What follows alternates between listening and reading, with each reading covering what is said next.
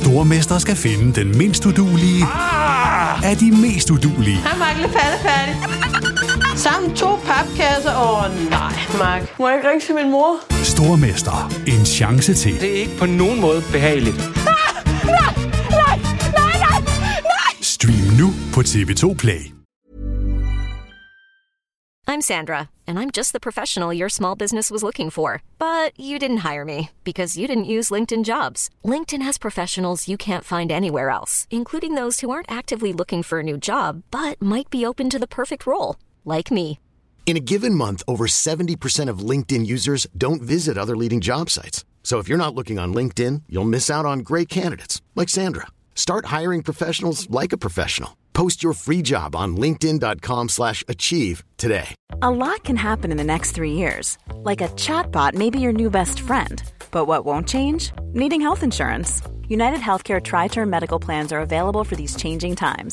Underwritten by Golden Rule Insurance Company, they offer budget-friendly, flexible coverage for people who are in between jobs or missed open enrollment. The plans last nearly 3 years in some states, with access to a nationwide network of doctors and hospitals. So for whatever tomorrow brings, United Healthcare Tri-Term Medical Plans may be for you. Learn more at uh1.com. Hey, I'm Ryan Reynolds. Recently, I asked Mint Mobile's legal team if big wireless companies are allowed to raise prices due to inflation. They said yes. And then when I asked if raising prices technically violates those onerous 2-year contracts, they said, "What the are you talking about, you insane Hollywood ass?" So to recap, we're cutting the price of Mint Unlimited from $30 a month to just $15 a month. Give it a try at mintmobile.com/switch. $45 up front for 3 months plus taxes and fees. Promo rate for new customers for limited time. Unlimited more than 40 gigabytes per month. Slows full terms at mintmobile.com. Du lytter til NBA-podcasten fra TV2 Sport. Ja, han gør det! Ja! Er du så færdigt godt blot? Endnu et skrald! Altså! Monsterdunk ind igennem midten. Sikke et spil! Hjertelig velkommen til podcasten her på TV2 Basketball. Mit navn er Thomas Bilde, og med i dagens snak, der har vi direktør for Team Fogh Næstved, Andreas Larsen. Velkommen til dig, Andreas. Tak skal du have. Så har vi sportsdirektør fra Bakken Bears, Michael Pilos. Også velkommen til dig. Mange tak. Og sidst så har vi basketekspert, kan vi vel godt kalde dig, Jens Lavlund, tidligere elitespiller. Men Næstved er vel en af de eneste klubber, du ikke har spillet i. Men du er med, og du har trods alt været der mange gange. Velkommen, Jens. Tak skal du have. Og Jens, du står jo så altså også for Børnebasketfonden, som senere i dag i den her snak godt kan komme lidt i spil, fordi et eller andet sted, så er du jo med til at udvikle, ungdommen af dansk basket. Vi bare lige kort skal tage en status. Hvor er vi så henne rent ungdomsmæssigt i dansk basket? Særligt hvis vi kigger på børnesegmentet, altså dem, der er under 12, så er vi jo et rigtig godt sted, fordi vi for 7 år i træk faktisk nu går fremad, og vi går meget fremad. Det er sådan, at der er 5-86% flere børn under 12, der spiller basket nu, end der var for 7 år siden. Og det vil sige, at vi jo er et meget stærkere sted at stå på, også i forhold til at udvikle ungdomstalenter, også i forhold til at udvikle spillere til Andreas og Michael. Mm-hmm. Jeg tænkte bare, at jeg vil gerne starte et positivt sted, og derfor så var det jo selvfølgelig dejligt der. Et andet positivt element, fordi det er jo ikke alt positivt lige nu med de her coronatider. Den her podcast, den bliver optaget, mens vi alle er i lockdown, og altså sidder derhjemme. Derfor var det ikke så svært at finde en aftale. Det var mere svært at få teknikken til at fungere, men den håber vi, den spiller nu. Michael Pilos, positivt er det jo også, at vi kan ønske dig tillykke med endnu et dansk mesterskab. Ja, tak. Det er positivt, men forudsætningerne, det skete under, er selvfølgelig ikke specielt positivt. Mm-hmm. Kan du ikke prøve at tage os igennem, hvordan oplever man det hos jer? I har haft, måske vel udefra set, altså vi har diskuteret det nogle år, ikke dig og mig, men sådan generelt så har man jo diskuteret, om det her det var Bakken Bears bedste sæson, at det her er den bedste sæson. Og det er også blevet nævnt i år, endnu en gang en semifinale i FIBA Europe Cup, altså internationalt, pokaltriumf, og så også nummer 1 i ligaen. Hvordan så du ligesom afviklingen på den her sæson? Jamen, det startede relativt ustabilt for vores vedkommende, men det svingende resultater og meget svingende præstationer, men det er som om vi de sidste 1,5 måneds tid nåede at finde sådan, som holdet skulle spille, og den måde tingene skulle sætte sammen på. Og det lignede, at det kunne blive blevet den bedste sæson nogensinde. Sådan vil det nok ikke blive husket med den måde, den sluttede meget, meget afbrudt på. Men, pokalsejr, DM-guld og indtil videre i hvert fald en semifinale i Europa, det har vi ikke gjort bedre for. Andreas Larsen, du sidder som frontmand i en af de klubber, der gerne vil lege med i spidsen af ligaen, som leger med i spidsen af ligaen, og som ligesom krasser for at få den her DM-medalje. Det har vel været offentligt kendt i mange år, at du rigtig, rigtig gerne vil op og tage det næste skridt. Hvordan har du oplevet afslutningen på den her sæson? Jamen, vi har jo haft en sæson, der har været lidt frem og tilbage, må vi sige. Hvor det først faktisk er på det sidste her, vi begynder at vinde nogle af de kampe, vi gerne ville.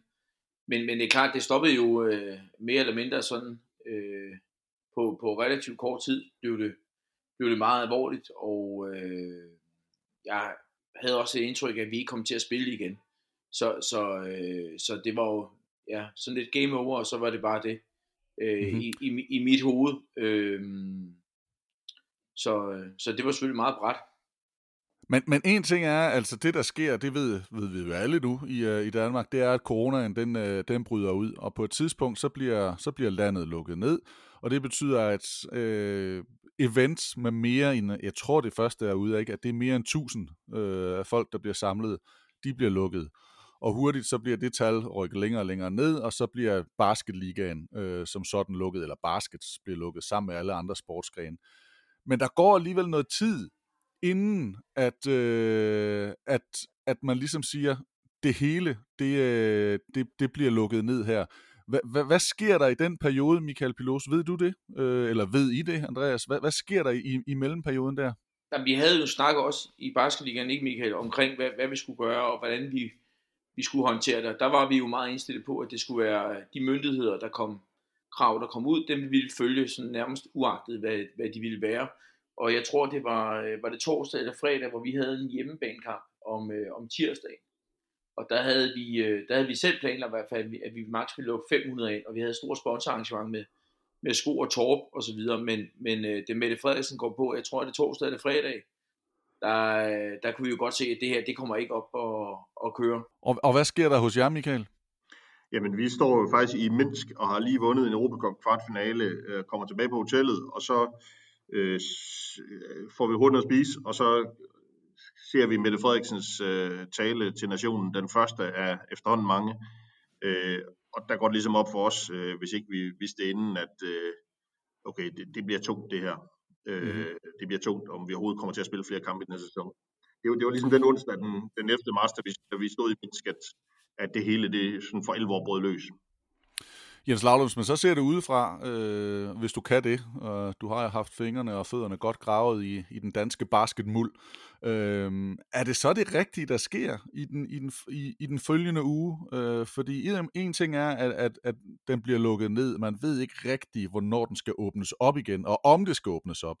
Da det så ligesom bliver faktuelt, at den bliver ikke åbnet op, at sæsonen den er færdig, så kårer man så også en dansk mester i form af Bakken Bears. Er det rigtige? Altså, det synes jeg personligt er det helt rigtigt. Også fordi, at man spiller en hel sæson, og hvis man ender uden vinder, så er det endnu mere mærkeligt, end hvis man ender med en vinder, synes jeg. Man kan så sige, at der var jo i Danmark 2 ligaer, hvor den ene dameligaen var langt nemmere at afgøre, fordi grundspillet var færdigspillet. Så kunne man ligesom sige, at alle står på samme platform her. Vi har spillet lige mange kampe. Det er nemt at finde en vinder uden et slutspil.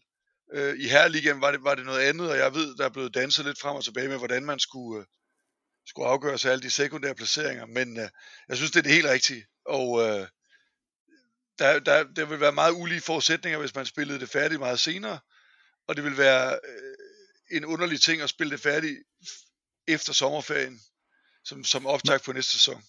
Men djævelens advokat vil vel sige, jamen sæsonen var ikke færdig. Hvorfor kunne man ikke bare under de her omstændigheder sige, sæsonen er slut, vi behøver ikke nogen dansk mester, men det endte sådan her? Jamen det kunne man jo også godt, men jeg synes, når man har spillet så mange kampe, som man har spillet, så har man også det styrkeforhold og taget de prøvelser, der skulle tages, og så ved jeg godt, det er fuldstændig mærkværdigt at ende sæsonen, hvor holdene ikke har spillet lige mange kampe, og ikke har mødt alle lige mange gange, men det er nu engang sådan, det er, og det er ekstraordinære omstændigheder. Jeg synes, at det giver langt mere mening at kåre en vinder, end at ikke at kåre nogen vinder. Mm-hmm. Andreas, jeg er sikker på, at Pilos han selvfølgelig er glad nok for, at trods alt han er en øverst, men du ender på fjerdepladsen. Er det nu bare en gang det er, som Jens Laulund siger, eller hvordan ser du på det her med, at der skulle kåres en Danmarksmester? Jeg tror, det første, som måske var godt, og vi fik truffet beslutning om, det kan vi også måske se nu, det var jo, at i min optik var der ingen tvivl om, at det var det rigtige, at vi stoppede med at spille, og ikke bare sad og ventede. For jeg tror ikke, vi vil komme i gang. Og lige nu er der heller ikke udsigt til, at vi kommer i gang, tror jeg, med at spille basket, før vi måske ind i maj måned, eller et eller andet. Den situation, synes jeg, var håbløs. Jeg har ikke sådan de store, sådan helt vilde følelser i forhold til, om man skulle kåre en vinder, eller ikke kåre en vinder. Altså personligt var jeg den opfattelse, at jeg synes jo, det er mærkeligt at kåre en Danmarksmester for en turnering, som man ikke har vundet. Og så uagtet, at vi så var langt i grundspil og så videre. Men det er ikke noget, jeg ligger søvnløs over. Altså hvis folk synes, det er fantastisk, så kan de gøre det. Altså jeg kigger mere sådan på det og siger, at faktum er, at der er ikke nogen, der har vundet det. Og i min optik spiller vi jo ikke en ligeud turnering. Grundspil er ligesom kvalifikation til slutspillet. Og der kan jo ske mange ting i de slutspil, det har vi jo set. Men vil du så hellere have haft en sæson, der bare var blæst af, og så har man kigget tilbage i historiebøgerne, og så har der ikke været nogen, der havde vundet det ene eller det andet, og så har det måske været et asterisk ved at sagt, jamen det var coronasæsonen. Jamen det synes jeg jo, fordi vi har jo ikke spillet det slutspil. Altså, og det er ikke fordi, at jeg er der helt... Men der har der været andre år, man ikke har spillet slutspil. Altså, der har vel været tilbage i tider, hvor man bare har spillet en finale, eller hvor der har været en vinder. Okay. Ikke i basketligaen, men i baskethistorien. Måske, det har jeg ikke forholdt mig til. Jeg har bare forholdt mig til, at vores turneringsform er jo med et grundspil, og så et slutspil. Og det har egentlig mere været det, kan man sige. Ja. Og der kan jo ske mange ting i de slutspil, både den ene og anden vej. Nu det er jo ikke kun Danmarksmester, man har kåret, det er jo også sølvvinder, det er jo også bronzevinder. I hvert fald sølvvinder, så vidt jeg har forstået, ikke? Og selvfølgelig ved jeg godt, at der vil være en stor chance for, at Bakken havde vundet. Omvendt har Anders også været rigtig god i år. Men det kan også være, at hold der lige pludselig får 2-3 skader. Så mit grundprincip er mere, at jeg synes ikke, at man skulle have kåret. Men hvis det er sådan, det er, så... Men hvis jeg er Djævels advokat i den ene lejr, så kan jeg også være det i den her lejr. Altså Bakken Bears ligger trods alt nummer 1. Så kan det godt være, at man har tabt nogle kampe i løbet af sæsonen, eller man har prioriteret og gjort et eller andet. Men de lå nummer 1. Men det er helt i, at Bakken lå nummer 1, og jeg er da også helt i, at de var favoritter til DM-guldet utvivlsomt med den trup, de har og så videre. Det er mere det, jeg tænker, at det er jo sandsynligheder, og det kan da godt være, at der er en så god sandsynlighed på 80-90%. Men faktum er jo, at man har jo ikke vundet, og derfor synes jeg, det er et mærkeligt princip, at man kårer nogen, der ikke har vundet til syvende og sidst. Men altså, fred være med det. Livet går videre. Jeg synes, vi har nogle vigtigere ting, som i min optik, i forhold til den kommende sæson, som er jo gerne skal komme i gang på en god måde, og med en masse klubber og så videre. Så det er ikke...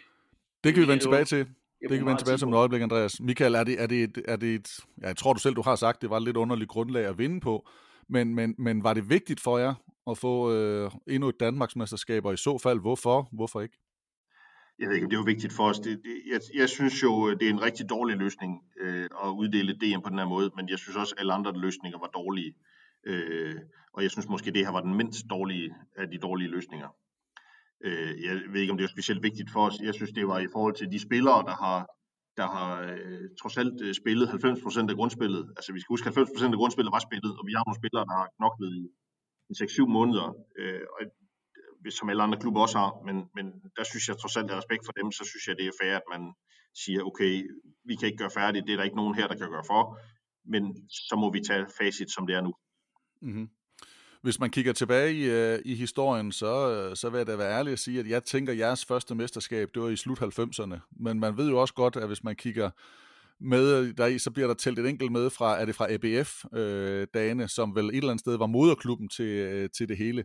Men virker sådan lidt som asterisk, både fordi det var langt fra, og så det nye Bakken, som vi kender det, Skovbakken, SK Aarhus, Bakken Bears. Bliver det her et asterisk for dig på samme måde? Altså, bliver det sådan en, hvor man lige får sådan en notabene på at sige, at den her sæson var lidt anderledes, og var måske ikke rigtig med, eller er det bare også et Danmarks mesterskab, I var bedst i den her sæson? Jeg synes jo, vi var bedst i næste sæson, det stillingen siger, og derfor synes jeg også, at det er okay, det endte som det gjorde, men der er der ingen tvivl om, at det er da ikke det her DM, jeg vil huske tilbage på og tænke, at det var da helt fantastisk at vinde det. Og alene det sidder og opgør forskellige tællerark, og det er en god ting at gøre det en gang imellem. Der er ikke noget slutspil. Det er jo en mærkelig situation, det er der ingen tvivl om. Ja.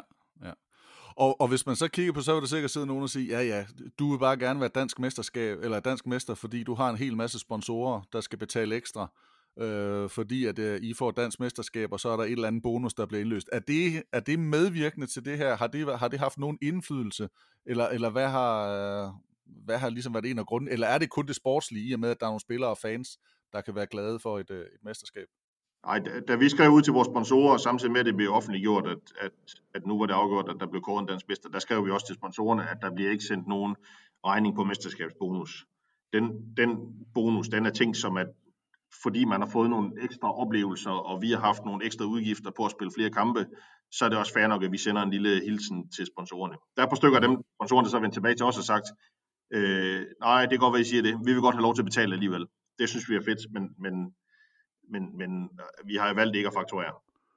Der må du godt sende min vej også. Andreas, jeg ved, I fik jo også oplyst, eller opfyldt jeres... Jeg skal gerne sende en faktura til dig, hvis det er Andreas, I fik jo også opfyldt jeres, sæsonmål med en semifinalplads, trods alt. I ender som nummer 4, det må jo betegnes som semifinal, hvis en førsteplads i grundspillet, den bliver betegnet som et dansk mesterskab. Har der været noget med jer i form af de her, bonusser eller sponsorater, som kunne være... Jamen, hvor man kunne sige, der kunne være lidt tvivl, eller hvor det kunne komme jer til gode, at den sluttede her? Eller måske det modsatte? Nej, for jeg har jo betragtet det her som, at altså, i min optik, så har vi jo sluttet næsten lige før slutspillet. Og jeg har ikke set nogen bonus ud til nogen. Det har jeg ikke. Og som Michael siger, at i vores system, der er den bonus... desværre ikke den store indtjening. Det betyder, at det betaler med til at betale nogle ekstra lønninger, nogle ekstra busser, nogle ekstra halvleje osv. Det er et dyrt cirkus at drible det rundt, så man kan sige, det er egentlig noget, der finansierer. De penge har vi desværre ikke fået i kassen, og så har vi jo selvfølgelig gået ind og set på, hvad kan vi så spare penge rundt omkring i systemet. Jeg vil også sige, når vi sidder og snakker om det her med sæsonafslutninger, det der, ikke fordi der skulle være et godt tidspunkt, det havde selvfølgelig været bedre, det var i maj måned, at det er kommet, og vi ligesom var færdige med alt, men dog er vi jo en sport, der har trods alt har fået lov at spille næsten hele grundspillet, så ved jeg godt, at vi lige mangler det sjove, og så videre, men hvis jeg tænker på eksempel på, nu siger jeg bare første division i fodbold, så vil jeg jo sige, så er de jo noget mere ramt. Vi andre har jo fået lov at levere en stor del af det sponsorprodukt til vores sponsorer, og jeg tror, at de fleste af os også har planer om at genoptage netværksarrangementer og aktiviteter, lige så snart vi kan det. Så jeg er da lidt glad for, at vi har spillet her om vinteren, og vi nåede trods alt så langt hen i programmet. Ellers så kunne det være nogle andre ting, vi skulle ud og diskutere med sponsorerne. Må jeg lige spørge noget andet, Andreas? Hvis nu grundspillet var spillet færdigt, hvis vi var kommet hen i maj, og inden at virusen var brudt ud, og grundspillet havde været spillet færdigt, og det var endt på samme måde, altså placeringsmæssigt, havde det så været okay at erklære Bakken Bears som danske mester? Jeg ved ikke, om det er noget med okay. Altså for mig, når man vinder noget, så er det jo fordi, man har spillet om det. Altså, og der har vi jo ikke, heller hvis vi har spillet grundspillet færdigt. Det er mere det, der jeg synes, der er min pointe, det er jo, at jeg synes, at det er svært at kåre en vinder på noget, man sådan rent fysisk ikke har vundet. Altså, så det havde egentlig ikke gjort nogen forskel for mig omkring det. Jeg synes, det er nogle kampe, som man ikke har spillet. Så det er mere på den baggrund, kan man sige. Ja.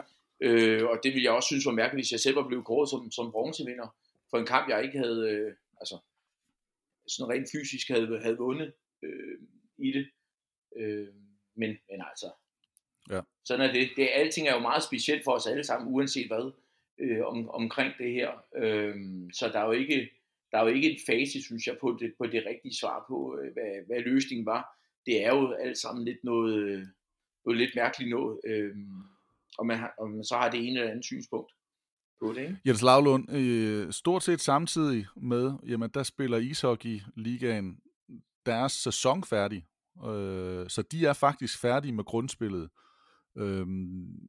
De kårer ikke nogen dansk mester, men de giver Aalborg, som ligger nummer 1, dem giver de pladsen i Champions League, fordi der er jo i hvert fald et eller andet om, i hvert fald i ishockey, og det er der jo også i basket. Nu er der ikke så mange af de andre, der har haft mod og mulighed, måske finansiel støtte til at gå ud og kaste sig i Europa-kampene. Men der siger de, der er ikke nogen dansk mester. Der har de trods alt spillet det færdigt, hvor i den danske basketliga, der spiller man det ikke færdigt, men man erklærer en dansk mester. Hvad for en af scenarierne kan du bedst lide? Jamen, det ved jeg ikke, som jeg også sagde før, så synes jeg helt personligt, at det, at der ikke er nogen vinder, er bare en mærkelig situation, særligt når man har spillet så meget af det. Jeg kan sagtens følge Andreas' pointer, men jeg synes, der er en vis form for afslutning i det her, med at man kårer en vinder. Jeg ved ikke, hvordan det hænger sammen i ishockey, og jeg ved faktisk heller ikke helt, hvordan det hænger sammen med de europæiske system i basket, i forhold til, om det er vigtigt for bakken hver seedning, at der bliver erklæret en vinder, eller om det ikke er. Men altså, jeg vil også understøtte Michaels udtalelse om, at det er jo ikke noget drømmescenarie for nogen, det her. Men jeg kan personligt bedst lide den løsning, hvor der bliver valgt en vinder. Mm-hmm. Mm-hmm. Pilos, betyder det noget europæisk? Det har jeg ikke tænkt i, men er der nogle point i, om man bliver dansk mester? For jeg tænker, det må være det samme i ret mange ligaer rundt om i Europa. Tidligere har det været sådan, at der har det været en fordel at være nationalmester. Og hvordan det bliver til den kommende sæson, det ved jeg ikke. Og det er jo rigtigt, som du siger, at det er jo en helt speciel situation næsten overalt i Europa. Og man vælger så at sige, okay, det kan vi simpelthen ikke bruge som seedningsgrundlag. Det er meget muligt. Det ved jeg ikke endnu. Men tidligere har det været en fordel. Hvis man så bare lige bliver ved Europa, fordi som du selv sagde, da I får det at vide, der har I lige vundet i kvartfinalen i Minsk over Smoky Minsk, og skal spille semifinale. Hvordan er den situation? Fordi den er jo faktisk ikke blevet aflyst, som jeg forstår det. Den er bare blevet rykket på, ubestemt tid. Ja, FIBA har meddelt de 4 hold, der er tilbage, at semifinaler og eventuelt finaler håber de på, kan spilles i september eller oktober. I et eller andet format. Det er så ikke sikkert, at det bliver med ude hjemmekampe, som det oprindelige format har været, men det bliver så måske med et Final Four-format. Og det afventer vi en eller anden form for melding på. Nu kom der i går en melding fra Basketball Champions League, som jo sådan er den største turnering i FIBA-regi, at de afvikler et Final 8 for de 8 hold, der er tilbage, i hvert fald når de lige har spillet de 2 sidste 8-delsfinaler, og det spiller de i slut september, start oktober. Okay. Og hvor vigtigt er, skulle jeg til at sige, jeg ved, I hungrer, det ved jeg ikke om rigtigt, for I har jo haft noget europæisk succes, men I har ikke taget mesterskaberne endnu. Hvor vigtigt er sådan et mesterskab for jer? Er det her også et specielt, eller er det, hvor ligger vægten henne i det her? Jamen, jeg synes også, her skulle man bare uddele 4 guldmedaljer, og så sige, at der er 4 hold, der har vundet Europa. Så det er klaret. Nej, ja. Det er selvfølgelig ekstremt ærgerligt for den gruppe, der har spillet sig fra en gang i september måned og indtil nu, at de ikke får mulighed for at færdiggøre det, fordi det bliver et andet hold, der vil være klar, hvis der spilles igen i september. Men af flere grunde, så vil vi gerne selvfølgelig være med, hvis de rent faktisk bliver spillet. Vi afventer meldingen, men på mange måder vil det være en rigtig god oplevelse, og noget, vi kan bruge i vores videre udvikling. Ja, for jeg skulle til at sige, hvis man så ved som jer, at det bliver en weekend, at det her det bliver afgjort på, så kunne man, og nu smider jeg bare fantasier eller drømmescenarier på, man kunne vel oppe sig rent økonomisk og købe ind til nærmest bare en kortere kontrakt med nogen, simpelthen for at sige, at man skal have, man toploader, eller frontloader, jeg ved ikke, om vi skal kalde det, og så siger, at vi er stærke i starten af sæsonen, hvorimod man nogle gange tidligere i hvert fald har set i den danske liga, at man er blevet stærkere sidst i sæsonen. Er man gået videre i Europa, så har man skulle forstærke sig, eller hvis man har lige set, hvor gode er de andre hold i ligaen, så kan det være et hold, der siger, så skal vi også have en spiller mere, så vi ligesom kan være med, når slutspillet man sparer lidt. Kunne du forestille dig, at I gjorde det omvendt i år, og så var jeg var rigtig god fra start, og måske gik højere på budgettet, for så at sige, at den kontrakt sluttede lidt tidligere? Ja, vi kommer ikke til at gå op på budgettet. Det tror jeg, den økonomiske situation rundt omkring i verden og i Danmark, gør, at det bliver ikke aktuelt. Så vi forsøger at optimere holdet, og vi forsøger selvfølgelig at være rigtig stærke fra starten af sæsonen, som du siger, men helst så det kan bære igennem hele sæsonen. Vi kommer ikke til at gå ud, og så skal vi lige hente 3 rigtig dygtige spillere til lige at være med i starten, fordi vi måske kan vinde et eller andet. Som de hold, der er tilbage her, de er rigtig gode, selv sagt, og især et af holdene, de er så nummer 2 i den tyrkiske liga. Så næsten uanset hvad vi gør, så vil vi ikke være favoritter, hvis vi skulle møde dem. Laulund, hvad gør det her ved dansk basket? Ikke nødvendigvis Bakkens Europa, men coronaen, og det kan jo selvfølgelig være på flere sportsgrene, men hvis vi bare lige kigger rent basketmæssigt, hvad tænker du så, at det kommer til at gøre for dansk basket? Jamen det kommer lidt an på, hvordan det udvikler sig, og hvornår man kan få lov til at spille, fordi lige nu er alle de voksnes turneringer sat på hold, eller aflyst, men der er en masse ungdomsturneringer, som stadigvæk kun er sat på hold, og der er en masse landsholdsaktivitet for ungdomslandshold, som stadigvæk afventer, om det skal afvikles i sommerferien. Og jeg ved ikke, hvad det gør, men det gør jo noget, hvis al basketaktivitet kommer til at ligge stille indtil stort set efter sommerferien, så er der da nogle ungdomsspillere, der ikke får lov til at få de chancer, de havde troet, de skulle have, og der er en del træning, der skulle have været lavet, som ikke bliver lavet, men altså, uanset hvad, så er det jo ikke længere og vigtigere, end at hvis vi alle sammen har det godt, så starter vi jo med at spille basket igen fra 15. august, tænker jeg. Mm-hmm. Andreas, som sportsdirektør, eller direktør i en organisation som Team for Næstved, hvor svært er det så at være i dit job lige nu, og hvad er de største udfordringer? Fordi vi ved jo alle, at klubber begyndte at sende de professionelle hjem, altså spillere fra udlandet hjem, for at inden grænserne lukkede, de skulle have en chance for at komme hjem til deres familier. Men I kommer også ud af nogle af kontrakterne, går jeg ud fra. Men hvor svært er det at få enderne til at mødes nu i din rolle? Jamen, jeg tror, det med hvad der bliver svært, det er vi ikke kommet til endnu. Altså lige her på den korte bane, så sendte vi jo spillerne hjem, da de var ved at begynde at lukke ude ved lufthavnen. Og så vi er jo selvfølgelig kommet ud af en del af kontrakterne, så det har ikke været så stort problem for os. Og vi kigger selvfølgelig på de lønkompensationspakker, som der ligger fra regeringen, og tror, vi kan få noget hjælp der. Så jeg tror sådan på den korte bane, der er jeg forsigtig optimist, men det er klart, at det jeg bruger mest af min tid på lige nu, det er selvfølgelig at få lavet en plan for den kommende sæson, på de ting, man kan forberede. Men mange ting er jo på standby, og mange ting er jo usikre, fordi der er jo ikke nogen af os, der ved, hvordan det her kommer til at gå. Det er jo nok det, jeg sådan tænker mest på, det er, hvordan kommer mine sponsorer til at tjene nogle penge og få gang i en omsætning og de her ting. Så jeg håber jo lidt på, at nu var hun ude at sige, at der bliver åbnet op delvis her efter påske. Og det tror jeg er den største bekymring rundt omkring. Det er selvfølgelig, hvordan går det vores sponsorer. Mm-hmm. Men ellers er der jo relativt stille på kontoret. Vi har ikke nogen træning, vi har ikke nogen aktiviteter. Der er heller ikke nogen mennesker på kontoret, så vi sidder jo nærmest og laver meget lidt. Det er næsten kun mig, som er lidt i gang, ikke? Mm-hmm. Der sker ikke så meget. Hvordan tog spillerne imod, og det er egentlig til både jer hos Næstved og jer hos Bakken, Michael, men hvordan tog spillerne imod den her udmelding om, at grænserne begyndte at lukke? Var de meget oppe på det? Altså var de klar over, hvordan verdenssituationen var, eller var de klar på at blive og spille færdig? Pelosi jo selvfølgelig mere fanget, at der var noget i FIBA, så der kunne jo godt være nogen, der vil sige, at vi bliver indtil den del er afgjort. Eller var de alle sammen bare klar på at sige, at vi skal hjem til vores familier? Lad os starte med dig, Andreas. Jamen altså, jeg vil sige, at mine amerikanske spillere kom jo og sagde, at nu ville de gerne hjem, fordi der var usikkerhed omkring, om de kunne komme hjem til deres familier. Og der havde vi jo en aftale om med dem, at det fik de lov til. Og hvis der så blev åbnet op i turneringen, så skulle de så komme tilbage. Men okay. De ville gerne retur, og det fik vi en stille og rolig aftale med. Jeg har oplevet det sådan, at man kan sige, at dem, der måske var i Europa, har måske følt, det var okay at være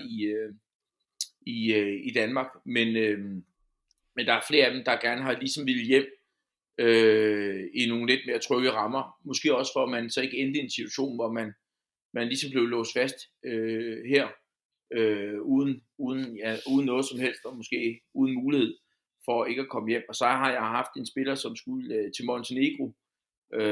Det har altså ikke været nemt at finde løsninger for det. Så det har været lidt forskelligt, hvor de skulle flyve til. Michael, situationen ved jer. Hvordan tog jeres spillere imod pandemien, og ikke mindst de lukkede grænser, der begyndte at poppe op?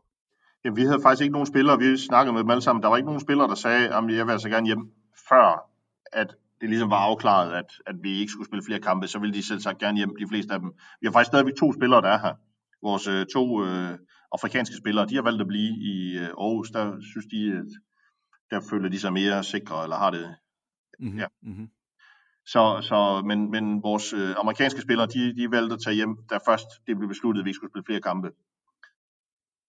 Er der nogen af dem, som du allerede nu ved, der kommer tilbage? Der er en af dem, der har vel en 2-årig, der har et år mere på kontrakten, ikke? Ryan Evans har havde lavet en 3-årig aftale for et år siden, og han har faktisk valgt at lægge et år mere på endnu. Så han har 3 år fra nu, så han kommer igen. Så ham ser vi igen. Ja. Men resten det er lidt op i luften. Der er ikke noget, der er afgjort. Ja, begge vores afrikanere, Michel Diouf og Tyler Ongwae, de har også begge 2 kontrakter, der fortsætter næste år. Men de øvrige udlændinge, dem er der ingen aftaler med. Hvad med dig, Andreas? Er der nogen af dem, du fik virkelig vendt det? Er der nogen, der vender tilbage på længere kontrakter, altså der har et år mere? Ja, men vores point guard, Jamal Jones, har vi lavet en kontrakt med, og Mikinovic fra Montenegro kommer også tilbage af de udlandske spillere. Så den glæder vi os til at se, forhåbentlig til august. Jens, jeg har bedt dig om at gisne før, og nu gør jeg det igen, og det er jo lidt unfair, at du skal få alle de her gisningsspørgsmål, men I må meget gerne byde ind, Andreas og Michael. Hvad tror du, det her det kommer til at gøre ved spillermarkedet? At den her situation, der må komme noget usikkerhed frem mod den næste sæson. Der må være nogle sponsorater, som bliver mindre, i og med, at der må være nogle mindre forretninger, organisationer, der bukker under, på grund af det økonomiske pres i alle lande.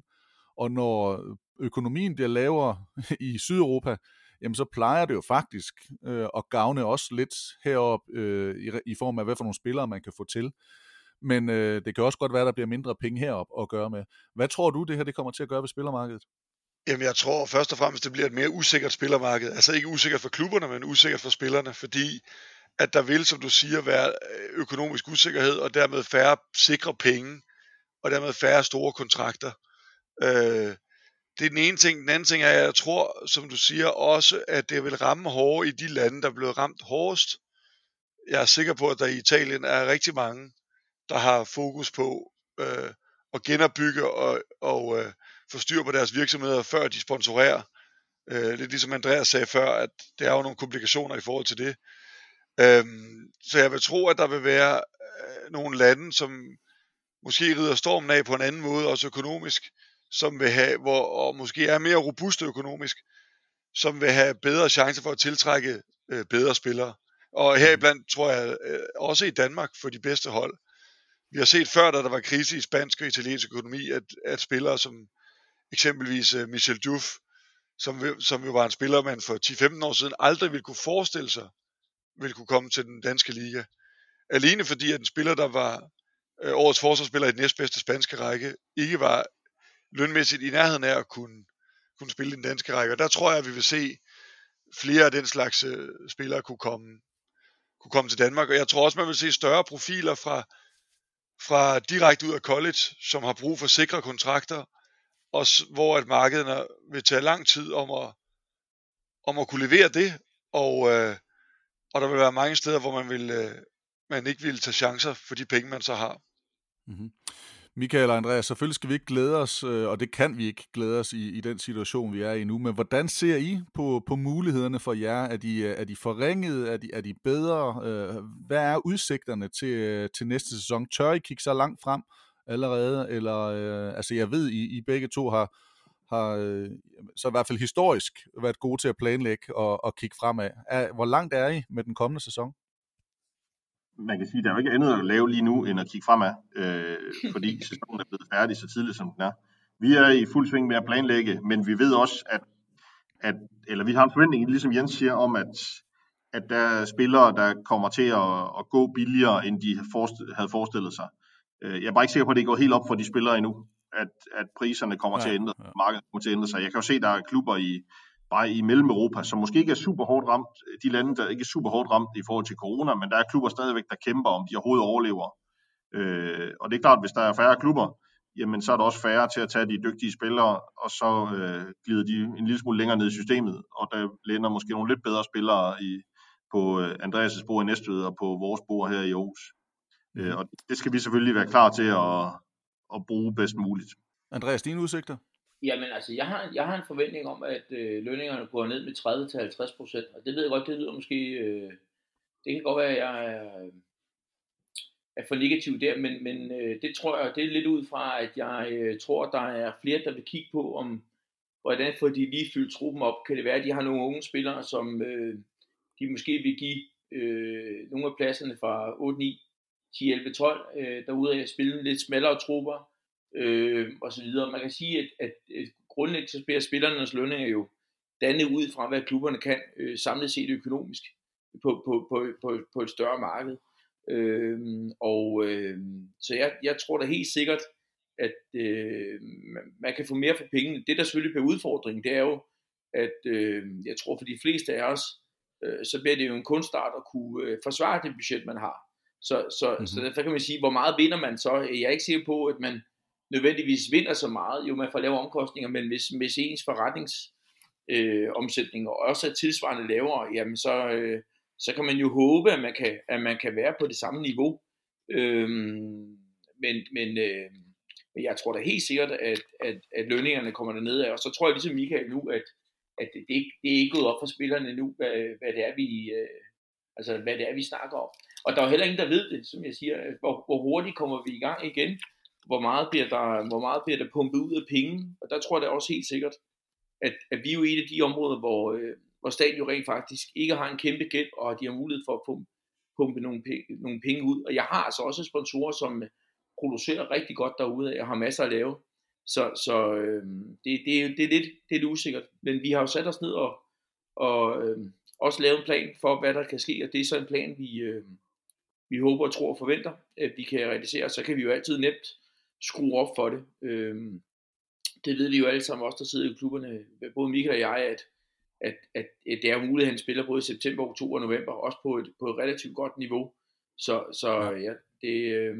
Jeg tror mere, det er den vej rundt, at man ser lige, hvad der sker, og så har man en plan, man måske kan skrue op for. Så det kan godt være, Michael, at jeg forbegriber begivenhedernes gang lidt her. Jeg synes, du skal lade være med at vente til november, og så bare lige så tage den Europa-succes med, hvis muligheden er der i starten af sæsonen. Det lyder rigtigt, men det der også er afgørende her, det er jo, hvor lang tid kommer den her situation til at vare, fordi et er, hvis der bliver åbnet efter påske, og så kører samfundet igen i løbet af 14 dage efter det, derudaf, så er der måske ikke så mange virksomheder, der er blevet ramt, men omvendt, hvis situationen her varer ved til på den anden side af sommerferien, så bliver det jo rigtig, rigtig svært at hive nogle fornuftige budgetter hjem for klubberne. Og så kan det jo godt være, at priserne falder, men du har stadigvæk ikke råd til at købe de spillere. Mm-hmm. Så der er rigtig meget, der ikke er afgjort endnu. Hvordan, det her det bliver sidste lige, det her lille emne, hvad tænker I to om at starte op igen i den næste sæson? Altså vi kommer godt igennem det her, så godt vi nu kan, både som klubber, som familier, men også som land. Men hvor svært bliver det at få samlet op og få sæsonen i gang igen, når den nu sluttede så brat og underligt, som den gjorde? Bliver det bare en ny sæson, der kommer i gang, eller bliver det en lidt underlig størrelse, når det lykkes at starte op? Det tror jeg kommer meget an på, hvordan situationen er ude i verden. Hvis situationen er normaliseret i løbet eller inden sommerferien, så kommer der sommerferie, og så samler vi spillerne. Så tror jeg, at så når vi har trænet 2 gange, så er vi videre, så er der nye mål at sætte sig frem imod. Hvis ellers at sponsoraterne er på plads og så videre. Andreas, du er også fortrøstningsfuld med den nye sæson. Ja, det er jo, men jeg har jo også en tro på, at og det kan være, at den bølge ligesom er gået over, men jeg tror jo, når det her har jo også gjort, at folk bliver begrænset i nogle ting, som for eksempel komme ud til basket, eller fodbold, eller til på hotel. Så jeg tror da helt sikkert, at der vil på et eller andet på en kort bane, og det kan være det overstået, når vi så starter op igen. Men jeg tror, der kommer et behov for, at folk rent faktisk gerne vil ud og være sammen med nogle andre mennesker. Og være en del af de fællesskaber, der er på den sådan en helt kort bane. Så Så hvis alt er normalt, og budgetterne er okay, så glæder jeg mig til at komme i gang, og så skal vi bare håbe på, at vi alle sammen kommer godt igennem det. Kan du svare igen? MVP'en tryller. Ja, han gør det! Ja! Det regner i NBA-finalen! Okay, de her.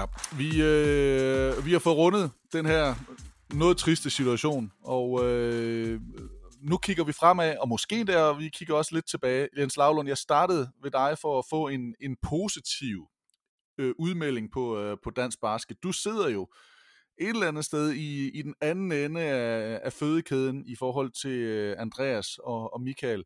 Andreas og Michael, der vel er toppen af kransekagen i form af dansk basket, sammen med forbundet og det danske landshold. Så er det altså dem her, der er med til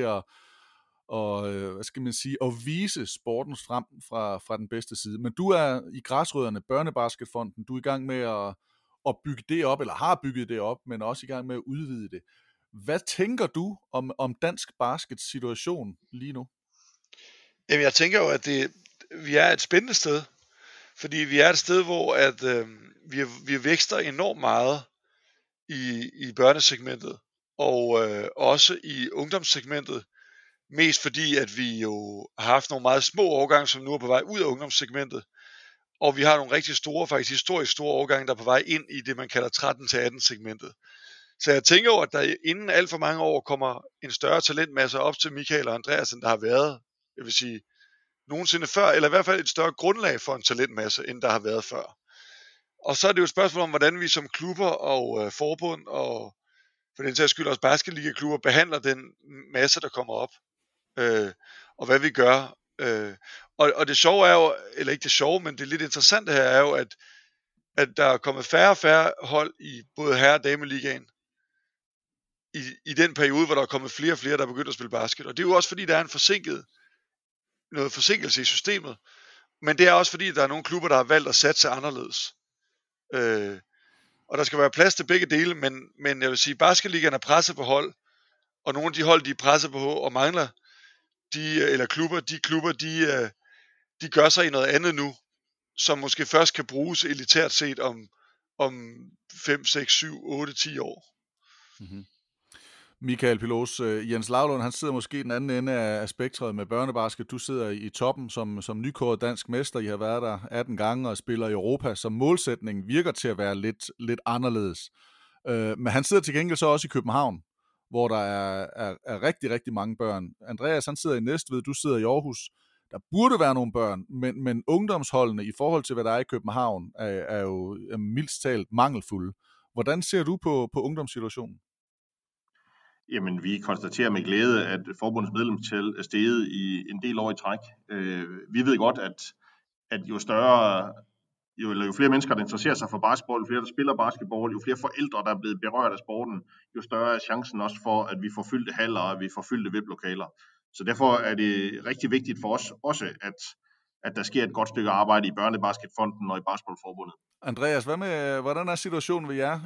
Igennem mange år, der har I jo sagt, at I vil rigtig, rigtig gerne have lokale på holdet, eller det er jo i hvert fald lidt af postulaterne, der I ligesom kommer op og byder frem. I vil gerne have nogle danskere på holdet, som har nogen at forholde sig til. Hvor svært har det været både at skabe dem, men også lokke de danske spillere til? Jamen, det har været... Jeg tror faktisk nu, vi er ved at få nogen, der er lidt på vej, og det vil jeg da gerne enormt. Det er faktisk mere en tilfældighed, end det er et målrettet stykke arbejde.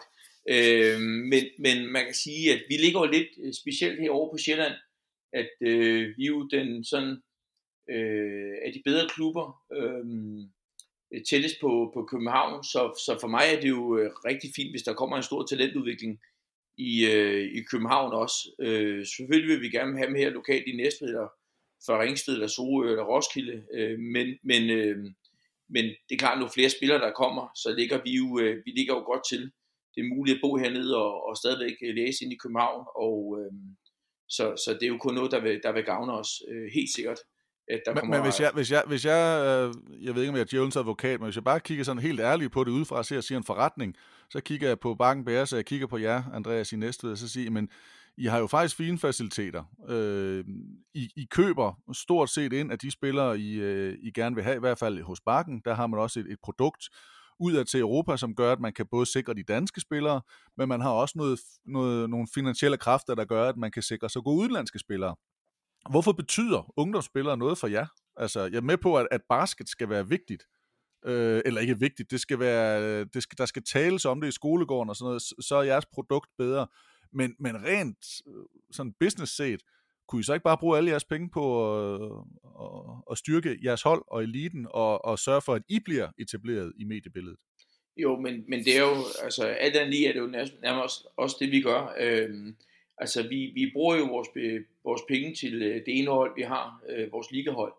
Og så vil vi selvfølgelig gerne bidrage med det, vi kan på talentudviklingssiden. Men der er jo det specielle ved det, at det er jo ikke os, der rent faktisk styrer vores talentudvikling. Det ligger jo nede i vores ungdomsafdeling, som tager sig af det. Og på den måde har vi jo ikke i forhold til, for eksempel fodboldklubberne, har vi jo slet ikke den man kan sige, mulighed for at gå ind og styre de ting.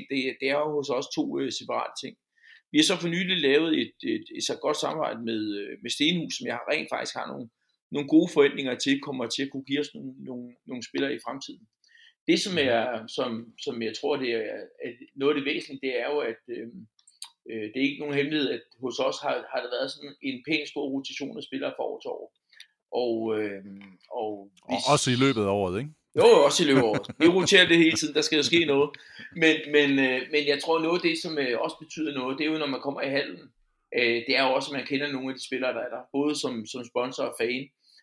Og der må vi jo bare sige, at noteller, du er født og opvokset på Næstved, om det så er i Roskilde, eller Næstved, eller København, men noteller, du er fra det sted, jamen, så har du typisk også flere relationer til det. Jeg kunne se det på nogle af de Facebook-posts, vi lavede i sommer, at de spillere, vi havde hernede fra vores område, altså de trak faktisk mere interesse og interaktivitet, end for eksempel Carlos, som trods alt vi hentede fra det østrigske landshold. Så det betyder helt sikkert noget i Aarhus, at man har nogle spillere fra Aarhus, og det betyder helt sikkert også noget for, hvis man er nede for Næstved, at man for eksempel måske har en spiller, der er født og opvokset i Præstø eller andre steder. Men det er jo bare blevet sværere med tiden, kan man sige. Bilus, du skal også have lov at svare. Er det vigtigst for jer bare at være et flagskib og toppen af paraplyen, toppen af kransekagen, eller er det hele vejen ned, der også er vigtigt? Vi bruger faktisk rigtig mange kræfter og penge på talentudvikling. Ikke fra spillerne er 7 år gamle, men vi kører et akademi ved siden af vores såkaldte flagskib. Og det spørger vi os selv en gang imellem, om det giver mening for os. Det gør det måske ikke kommercielt set. Der gav det måske mere mening at lade være med at bruge energi på at udvikle talenter, og i stedet for at bruge energien på at tiltrække de bedst mulige spillere, eller samle pengene på færre spillere. Men vi har valgt at sige, at det er vigtigt for os. Vi kan ikke forvente, at andre udvikler danske spillere, hvis ikke vi bidrager til den fest. Derfor bruger vi ret mange ressourcer på at udvikle de ældre talenter. En af de ting, jeg synes, man har set ved jer, fordi I har været med igennem mange år med forskellige events i Aarhus om at samle hold, ESA, EBA, jeg ved snart ikke, hvad de hedder, men mange projekter. Men jo faktisk, altså en af problemerne, som jeg ser det, det er jo, at I er blevet for gode som hold, til at det bliver for svært for en så ung spiller at træde ind på. Og så er det bare, jeg tænker, at er det så ikke spild af ressourcer? Burde de her ressourcer så måske ikke være brugt endnu yngre? Altså på at få endnu flere af de unge spillere ind, så der kommer en større masse, fordi at I alligevel, virker det til, kan vælge, eller i hvert fald skrive kontrakt med de allerbedste af dem, når de så er klar til at tage springet ind på et så godt hold, som I har fået lavet. Det kommer lidt an på, hvilken vinkel du tager på tingene. Da vi startede med at lave sådan en virkelig målrettet talentudvikling, der var det jo et forsøg på, at afstanden mellem den, i anførselstegn, første og anden hold skulle blive mindre. Anden hold blev bedre, men det blev første holdet også. Så man kan sige, at vi lykkedes med det, men man lykkedes alligevel ikke rigtig med at gøre afstanden mindre. Og man kan godt vælge en anden strategi. Vi har valgt at køre den her strategi, fordi vi synes, det er vigtigt, at der er et tilbud for de bedste. Vi kommer til, det er jo noget af det, vi har haft tid til nu, det er at genoverveje vores strategi på forskellige områder, nu hvor vi ikke spiller kamp i den her periode. Vi kommer til at ændre på vores setup i forhold til talentudviklingen til næste sæson. Herunder er planen at gå et spadestik længere ned aldersmæssigt. Men vi synes ikke, det giver mening, at vi skal gå ned og samle de bedste spillere, når de er 10-11 år gamle. Det mener vi ikke er det rigtige for basketball. Jens Laulund, hvis man kigger på de her eliteklubber og på det, de gør, er det så vigtigt, at de laver nogle elite-faciliteter for den, hvad skal man sige, 15-18-årige, altså dem, der sådan er på springet ind i eliten, eller er det vigtigt, at de måske endda skød ned i starten i indskolingen, jeg ved ikke, om vi skal kalde det, men tidligere, således at man får et bredere fundament? Hvordan ser du det? Ja, altså jeg tror faktisk, det der med fundamentet er vigtigt, og jeg tror også, det er 2 forskellige ting, fordi det er jo helt fint, og jeg er også enig med, at man skal gøre, hvis man kan, udvikle spillere, når de bliver 15-16 år og op. Det skal man fortsætte med, hvis man vil skabe gode spillere. Men hvis man vil have endnu bedre spillere, end dem man har, eller større talentmasse, end den man tager ud fra, så skal man helt ned, som du siger, i indskoling, og sørge for, at der helt basalt set er nogle børn, der kommer til at spille basket. Og det har jo været sådan, at i København, der har været stor vækst på ungdomsbasket-siden og på børnebasket-siden, men der har ikke været særlig god, altså der har ikke været lige så stærke miljøer til at talentudvikle, som det, der er i Aarhus for eksempel. Og det vil sige, at på de ældre ungdomshold, der har de oceanske hold været helt klart lige så dygtige til at konkurrere, når vi tæller DM-titler for U19 og U17, og for det der skyld også i Horsens. Men før det, der har man ikke kunne konkurrere for de jyske hold i de yngre, plus at man kan se, at mange af de spillere, der ender på landsholdet, de kommer rent faktisk ud af det københavnske miljø, fordi, tror jeg, massen er meget større. Så jeg tænker også rent talentudviklingsmæssigt, ikke fordi man skal talentudvikle på 7, 8, 9, 10, 11-årige børn, men man er nødt til at investere penge i at skabe de bedst mulige rammer, for at man får så mange af dem til at spille som muligt. For det er bare med basket, det er bare ikke ligesom i fodbold, hvor der automatisk er 400.000 danskere, der spiller fodbold, uanset hvordan vi vinder og drejer det. Altså, så hvad vil du ønske, at Andreas, Michael og de andre ligaklubber, de gjorde? Jamen altså fra min stol, så vil jeg ønske, at de brugte endnu flere kræfter på at få flere børn til at spille. Altså helt unge børn, for at vi kan skabe et fundament for, at der kommer flere, for deres skyld, at der kommer flere talenter i den sidste ende, men for os alle sammen skyld for, at der kommer flere hold, man kan spille mod, og jo flere spillere du har, jo nemmere er det at holde på dem, du har, det ved. Så du vil hellere have en mellemvare i liganiveau, for at have flere ungdomsspillere. Altså jeg tænker, der er jo nogle klubber, der er bukket under. SISU er vel en af de, eller har i hvert fald været en af de største ungdomsklubber. Hørsholm har vel forsøgt, men har også været en rigtig stor ungdomsklub. Værløse, Amager har vel også været, altså som alle sammen har været ligaklubber, men som ikke er det mere, men som har været store i fødekæden. Altså, jeg er ikke helt, hvor vil du så helst være? Jamen, der skal være både det ene og det andet. Jeg tror, det er jo klart, at Michael og Andreas, de kan jo, historien viser jo også, at der er mange, der bukker under, hvis de forsøger at lave det hele. SISU forsøgte jo at lave det hele, og var nødt til at omprioritere. Hørsholm forsøgte at gøre det hele, var nødt til at omprioritere. Amager og Værløse forsøger stadigvæk. Og så kan man så sige, om de har held med det eller ej. Det vil jeg ikke gøre mig til dommer for. Jeg vil bare gerne have, at der er flere, der investerer i også at skabe, og særligt uden for København, også at skabe gode rammer for, eller bedre rammer for, at der er flere børn, der kommer til at spille basket. Fordi det på sigt kommer os alle sammen til gode. Så er jeg godt klar over, at vi skal have nogle hold i ligaen. Jeg er godt klar over, at de hold måske ikke kan gøre det hele. Men jeg tænker, at man som organisation i sit område kan gøre noget for, om ikke andet prøve at arbejde med de andre klubber i området, for at få flere børn til at spille. Fordi det er super, super vigtigt, hvis vi skal udvide vores produkt. Andreas, hønen eller ægget? Altså, hvad kommer først for jer? Er det, altså, jeg tænker da, du sidder som direktør, så skal du da have et slagkraftigt mandskab. Du skal have noget, du kan sælge. Men er det vigtigt for dig, at Næstved blomstrer som basketby ved græsrødderne? Og man kan sige, at altså, jeg tror bare, at de to ting hænger sammen, så alligevel hænger de måske ikke som nøgternt sammen igen. Altså rent mange af vores sponsorer måler jo på det produkt, de får, vil være en del af vores. Det vil sige, at det er selvfølgelig oplevelser med basketball, fordi vi så tilfældigvis er en af de bedste hold i landet. Men jeg tror, at lige så høj grad, at de sponsorer, jeg har, jo også kunne være blevet tiltrukket af ishockey eller alt muligt andet. Altså det er jo lige så meget de ting, som man byder ind på i form af et netværk og noget eksponering og nogle hospitality til sine kunder og de her ting. Og det er jo det, vi lever af. Det, der er jo lidt specielt, det er jo også, at man kan sige, at de klubber, du nævner før, Thomas, det det er jo klubber, hvor man ligesom har haft kontrol eller ansvar for det hele. For eksempel i Hørsholm har det været meget tæt forbundet mellem klub og førstehold, og også med dameliga. Og det tror jeg er en stor mundfuld og klare her. I Bakken har de også Europacup og så videre, så generelt set vil jeg sige, at jeg tror, Michael og jeg er sådan relativt flittige arbejde, og derfor er det selvfølgelig også, hvor mange fokuspunkter kan man holde gående hele tiden. Og der har vi været meget fokuseret på, at vi skal være gode der, hvor vi rent faktisk skal skabe indtægter til at finansiere det her. Og så er det næste er jo, at selv hvis vi ønskede at gøre meget ved det, så er det stadigvæk noget, som ikke ligger i vores regi. Altså det er Næstved Basketball, som har den opgave. Og jeg tror, det er fint, at vi har forskellige, der fokuserer på at lave forskellige ting, og at vi så understøtter der, hvor vi kan gøre en forskel. Men selvfølgelig vil vi da gerne have, at der var 600 medlemmer, der spillede basket i Næstved eller mere. Selvfølgelig. Men det er ikke det, vi sætter i verden for. Pilos, hvad er I sat i verden for, skulle jeg til at sige, hvis man bare lige skulle tage den videre. Men nej, jeg tænker også, hvad er den største udfordring for jer i form af at blive en stor helhedsklub? Det er lidt fortærsket, men en klub, hvor der også er et kæmpe opland igen, fordi det er jo ikke kun jer. Det er jo stort set alt uden for København, for hovedstadsområdet, som er hårdt ramt. Vi skal ikke være en stor helhedsklub. Vi skal være en klub, der har et elitehold. Vi skal være endnu dygtigere, end vi er nu, og det havde vi ambitioner om at have været i indeværende sæson. Det har vi ikke lykkedes med.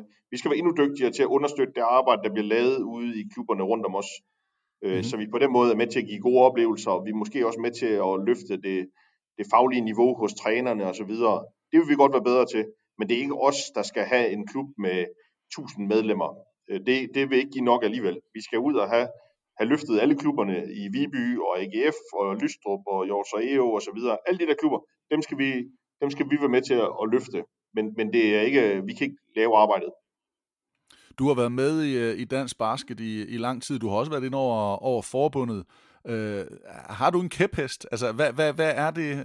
Altså, hvad er det vigtigste for dig i det her? Er det at løfte, hvad skal man sige, de svageste, eller er det at skabe noget andet? Jeg famler lidt i blinde her, men hvad er din umiddelbare kæphest? Nej, jeg synes, at det vigtige det er, at klubberne gør sig klart, hvad er det, vi kan, og hvad er det, vi vil, og så er det det, man gør. Jeg synes jo, det er fremragende at se for eksempel Sisu, der siger, jamen, vi skal ikke være et elitehold, som ingen interesserer sig for. Vores medlemmer interesserer sig ikke for det. Vi skal noget andet. Vi skal være en rigtig stor basketballklub. Og så er det den vej, man arbejder, og så har man succes med det. Jeg tror ikke på, at klubberne kan magte både at have herrehold på højeste niveau, og damehold på højeste niveau, og talentudvikling og ungdom og sekundabasket osv. Jeg tror, man skal vælge, hvad det er, man kan og vil, og så er det den vej, man skal gå. Jens Laulum, hvor mange hold skal der være i ligaen, hvis det står til dig? Optimalt set, så skal der være 10-12 stykker. Jeg synes, det er fremragende. Jeg har jo selv spillet der. Jo flere der er, jo bedre.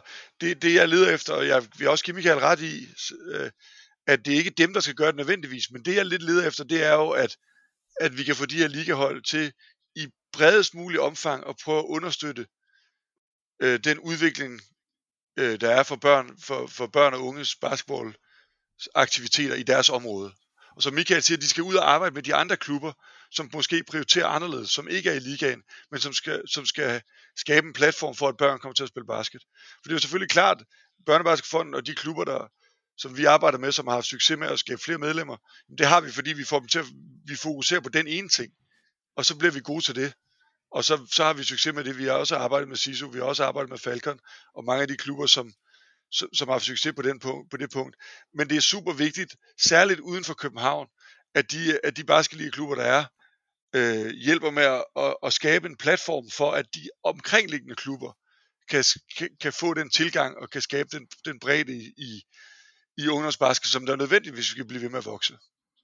Hvorfor er det, at Falcon? Ja, og kør bare, Michael. Kør. Og det er også en af grundene til, at vi har valgt at sige, at nogle af de basketligakampe, vi spiller i en sæson, hvor der ikke er epidemier, i hvert fald, der spiller vi 30 hjemmekampe på en sæson. Det er rigtig, rigtig mange. Vi har valgt at sige, at nogle af de hjemmekampe, vi spiller, dem lægger vi ud i omegnsklubberne, i et forsøg på at hjælpe dem med at løfte deres arbejde. Hvordan har det fungeret? I har været i Hadsten i år, ved jeg, I har været i Åbyhøj. Hvordan har det fungeret? og vi har været i BMI, jamen det har fungeret fint. Der er en masse ting, vi kan skrue på, en masse ting, vi kan gøre bedre. Især os, ikke så meget de klubber, vi har været hos, men vi kan gøre nogle ting bedre. Så jeg tror, ideen er rigtig, og nu skal vi forfine den, så det bliver endnu bedre. Jens Laulund, skal der være flere klubber ligesom Falcon, og kunne man lave den klub i Horsens, i Aarhus, Aalborg? Ja, i større eller mindre grad. Man kan sige, om de kan vokse lige så hurtigt. Der er nogle helt særlige forudsætninger på Frederiksberg omkring udbud og efterspørgsel af idrætstilbud, der gør, at man har kunne vokse enormt hurtigt. Fordi hvis man kom med det rigtige tilbud.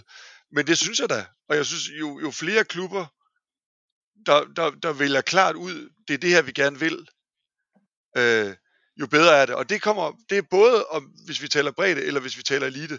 Fordi at man bliver bare bedre til det, man gør, hvis man satser entydigt på det. Og det kan være svært i nogle klubber, men det viser bare, jeg synes SISU, som Michael kom med et glimrende eksempel på et hold, som lægger deres strategi om, og som går fra 550 til 900 medlemmer på 3 år, måske endda 2,5 år, fordi de er meget stringente omkring det, de gør, og fordi de pludselig investerer deres penge på et andet sted, i stedet for at investere dem på alle heste. Så jeg synes, jeg håber klart, der kommer flere klubber, jeg håber klart, der kommer også nogle klubber i Aarhus, og det kunne sågar være Skovbakkens moderklub, eller hvad skal man sige, Skovbakken Bears, det kunne være andre klubber, men som får rigtig mange børn til at spille, så de viser, at det godt kan lade sig gøre i de områder, og skabe store klubber, for der er jo ikke nogen grund til, at der er masser af store håndboldklubber i Jylland, der er ikke nogen grund til, at der ikke også skal være nogle store basketballklubber. Og hvad koster det at lave sådan en klub? Hvad er din vurdering? Fordi jeg er 100% sikker på, at de her to, de sidder og tænker, at vi har prøvet mange ting, men de sidder også og kigger på beløb.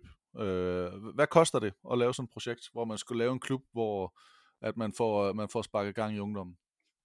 Jamen altså, det koster vel, at man investerer nogle ressourcer og finder nogle mennesker, der vil drive det. Men det er ikke nødvendigvis så dyrt, så man kan jo sige, både Falcon og SISU, nu SISU har et meget dyrt kontingent, men Falcon løber jo rundt alene på kontingentpenge. Vi har jo ikke en ærlig sponsor. Så på den måde, hvis man investerer alle sine penge i det produkt, man gerne vil have. Vi starter fra 0. De har ikke nogen medlemmer. Hvis man skal ud og starte en klub, altså, og du skal huske på, at det her det bliver optaget, så vi kan spille det for dig igen. Men man nu sidder og skal i gang med det her. Jamen altså, et meget godt eksempel er, at vi har startet Børnebasket København, som er en forening, der har 8 afdelinger i København. Sølvgade, Silver Sharks, Amager Gators og hvad de alle sammen hedder. De har jo 300 medlemmer, cirka alle sammen under 12. Og de har været i gang i 3-4 år. Og den klub har nu en halvtids medarbejder. Og en masse lønnede trænere. Og nu kan jeg ikke huske, hvad deres men omsætningen er vel 400-500.000 kroner om året. Mm-hmm. Så du skal vel op i den størrelsesorden, men det tager jo tid at bygge op. Men det er jo mere, at man fokuserer nogle ressourcer på at gøre netop det. Pilosa, er han bare heldig, Laulund, med de steder, de har placeret i klubberne, eller er han en håbløs romantiker, der faktisk godt kan have fat i en vis portion rigtigt her? Nej, han plejer at høre ret, når han siger noget. Det tror jeg også, han har her. Jeg tror ikke, det er ikke et spørgsmål om økonomi, fordi der findes jo ikke nogen foreninger, der findes jo ikke mange foreninger, uden elitehold, som ikke løber rundt i sig selv.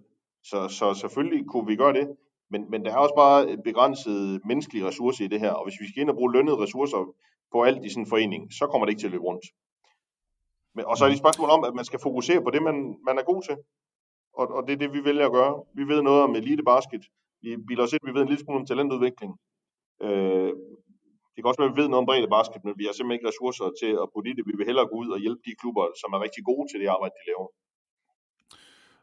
Som noget af det sidste, hvad tænker I så alle tre? Hvad er det vigtigste? Og nu skal I ikke komme og sige, at vi skal have det hele. Altså hvis vi bliver nødt til at angribe et sted, hvad er så det vigtigste, som Andreas Michael skal i gang med, Laulund, som du gerne vil se fra nogle af klubberne? Hvad er det vigtigste, der skal gøres, hvis dansk basket skal rykke sig endnu videre? For vi har jo faktisk flyttet os, og du var inde på tallene, at det er det, Jens i hvert fald, at der er flere medlemmer nu, end der nærmest nogensinde har været. Hvad skal der gøre, for at vi tager det næste skridt? Men jeg tror, at vi skal fortsætte den udvikling, vi har fortsat. Og det vil sige, at vi skal have nogle flere. Vi skal blive ved med at udvide grundlaget i forhold til, hvor mange spillere, der spiller basket. Det man kan se, det er, at det betyder, at vi skal have nogle klubber nogle andre steder i landet til at trække et større læs, eller til at få nogle flere medlemmer, fordi mange af de klubber, der har trukket den her udvikling, særligt i hovedstadsområdet, de har ikke fysisk mulighed for at optage særlig mange flere medlemmer. Og derfor så er det vigtigt, synes jeg, og det er jo også et ansvar, vi i Børnebasketfonden prøver at påtage os, og få skabt nogle projekter uden for de områder, hvor der er meget basketball i forvejen. I den sammenhæng er det vigtigt, at de ligaklubber, der ligger i de områder, de gør, som Michael har skitseret tidligere her, altså prøver at hjælpe de omkringliggende klubber med at skabe en platform for at få flere børn til at spille basket. Ikke nødvendigvis, at de skal ud og investere penge i ressourcer til at gøre det, men de skal hjælpe og understøtte dem, der gerne vil, og dem, der muligvis kan. Og så må vi jo se, hvordan det spænder af.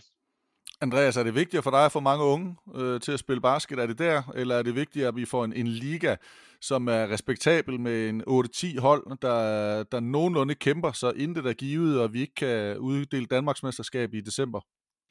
Jamen, det er jo ikke, fordi det hele er jo vigtigt, kan man sige, og jeg er da helt sikker på, at nogle flere, der spiller basket, så vil sporten jo også vokse i popularitet, og det vil også have nogle afledte effekter, det er jeg overbevist om. Men det er jo også lige, hvad er det for nogle opgaver, man ligesom kan overskue, og jeg kunne sagtens gå i gang med 5 forskellige projekter, men det kunne jo godt betyde, at det fokus, som jeg så skal have på at drive vores forretning og skabe de indtægter, det bliver nok sværere. Så jeg synes, vi prøver at bidrage alle de steder, vi kan. Jeg tror stadigvæk på, at som Michael også siger, at den drivkraft, den skal altså komme fra nogle andre end Michael og jeg. Fordi at jeg tror, vi føler, at vi investerer alt det, vi kan i de forskellige områder. Men tingene hænger jo sammen. Altså, nu flere danske spillere, der er, nu nemmere er det også at lave ligahold. Nu lettere kan du drive det. Nu mere interesse kan du få omkring det. Men det er jo mange ting, der skal lykkes, før vi får løftet sporten. Og tingene er jo som en katalysator for hinanden. Jeg har flere medlemmer, men også stærkere ligaklubber. Det giver jo et gensidigt stærkt fundament. Hvor langt er vi fra at være, hvor vi gerne vil være? Jeg er med på, at succes avler succes, og vi mere vil have mere. Men hvor langt er vi fra at være et sted, hvor vi siger, at det her det er en respektabel liga nu? Nu har vi en god fødekæde, og vi har en stærk ungdom. Hvad er jeres vurdering?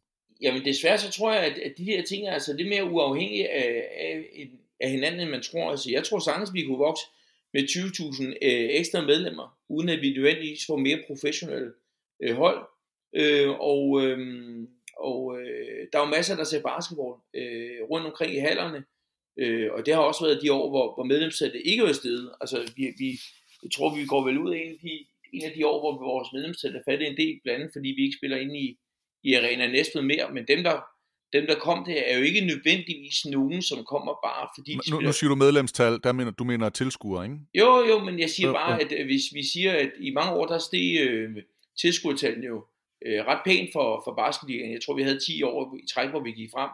Og det var jo ikke, fordi vi havde vanvittigt mange medlemmer. Så man må bare ikke tage den antagelse, at hvis vi får mange medlemmer, så giver det automatisk højere tilskuertal. Det burde det i teorien jo gøre, men så burde de jo også have vanvittigt mange tilskuere til kampen inde i København.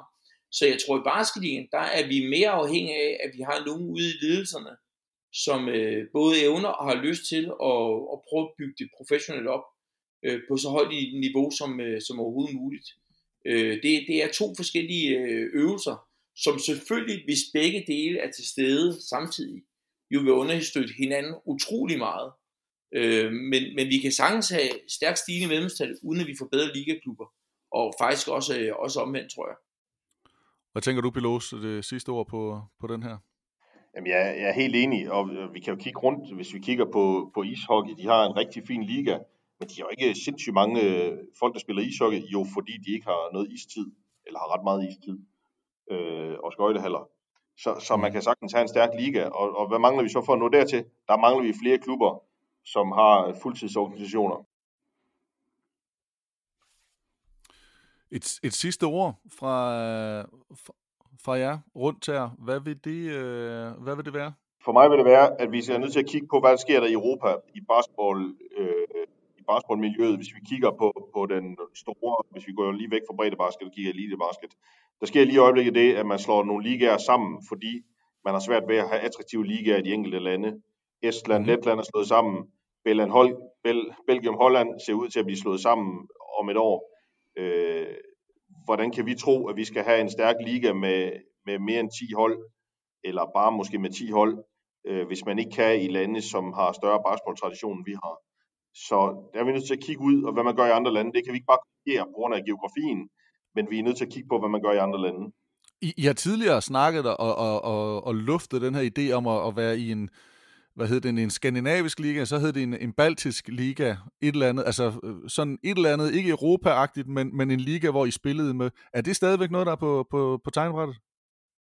Nej, for det var jo som alternativ til at spille Europa Cup, og det har vi ikke lyst til at opgive, og vi tror trods alt at spille både den danske liga og Europa Cup og en tredje turnering.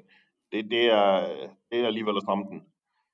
Så det er ikke noget, vi kigger på, men vi kigger der, hvad man gør andre steder, og lader os gøre det. Kunne du være interesseret i, eller Andreas og Michael, kunne I være interesseret i at lave en liga sammen med Norge og Sverige? Jeg synes, det vil have nogle rigtig spændende perspektiver, men jeg tror desværre, at rejseomkostninger og andre omkostninger vil være for voldsomt til, at det kan lade sig gøre i praksis. Men jeg tror, hvis vi skulle, det ville være en rigtig god måde at løfte kvaliteten på. Andreas? Jamen, jeg er helt enig, men altså, udfordringen, det bliver jo distancen, ikke? Altså til Nordsverige. Vi kunne nærmest lige så godt være i hold med i liga med italienerne. Altså, der er jo enormt langt at rejse. Men det er der selvfølgelig også for de sydsvenske klubber, når de spiller der.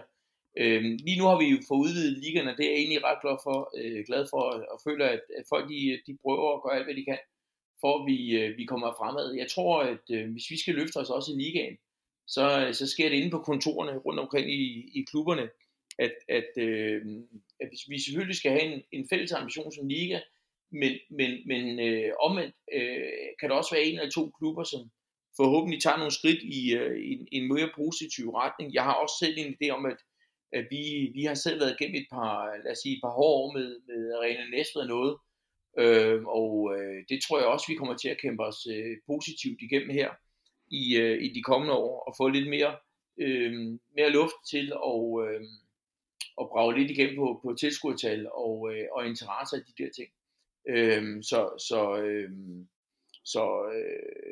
Det er til syvende og sidst, så er det meget op til ambitionen i en enkelte klub, hvor langt det kan bære, må vi nok erkende.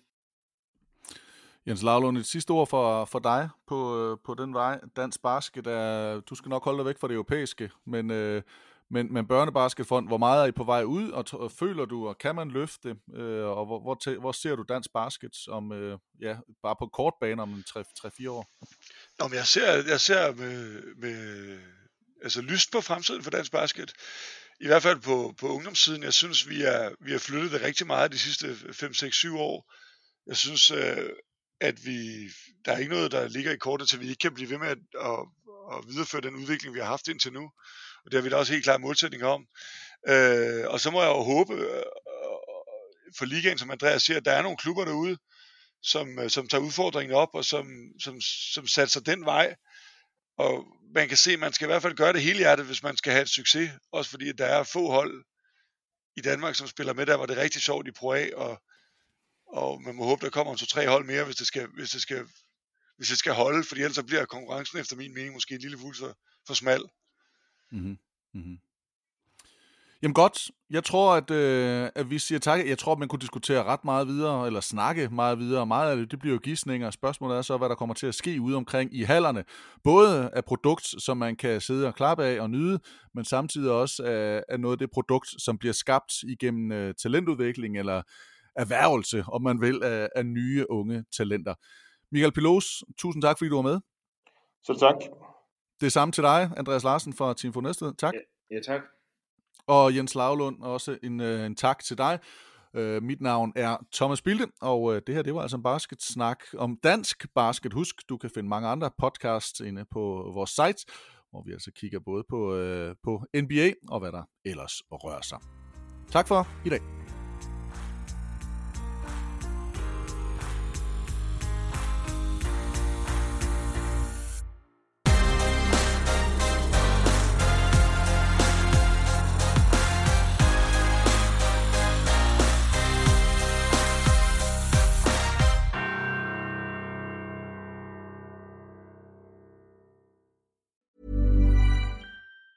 Planning for your next trip? Elevate your travel style with Quince. Quince has all the jet-setting essentials you'll want for your next getaway, like European linen, premium luggage options, buttery soft Italian leather bags, and so much more. And is all priced at 50 to 80% less than similar brands. Plus, Quince only works with factories that use safe and ethical manufacturing practices. Pack your bags with high-quality essentials you'll be wearing for vacations to come with Quince. Go to quince.com/pack for free shipping and 365-day returns. Ever catch yourself eating the same flavorless dinner 3 days in a row? Dreaming of something better? Well, HelloFresh is your guilt-free dream come true, baby. It's me, Keke Palmer. Let's wake up those taste buds with hot, juicy pecan-crusted chicken or garlic butter shrimp scampi. Hello Fresh. Stop dreaming of all the delicious possibilities and dig in at HelloFresh.com. Let's get this dinner party started. When it comes to your finances, you think you've done it all. You've saved, you've researched, and you've invested all that you can. Now it's time to take those investments to the next level by using the brand behind every great investor, Yahoo Finance. As America's #1 finance destination, Yahoo Finance has everything you need, whether you're a seasoned trader or just dipping your toes into the market. Join the millions of investors who trust Yahoo Finance to guide them on their financial journey. For comprehensive financial news and analysis, visit yahoofinance.com, the #1 financial destination, yahoofinance.com.